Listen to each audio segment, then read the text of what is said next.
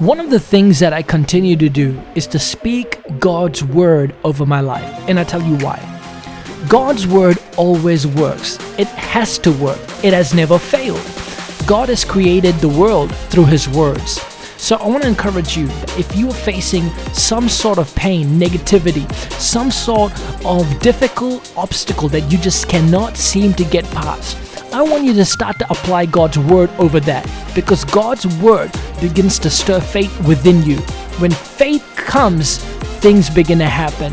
Faith is a substance of things hoped for, the evidence of things not yet seen. So I encourage you to stay in environments that build your faith. Stay in environments that encourage you and take you further. This is Joshua Singh, and you can find out more information about me at joshuasingh.com.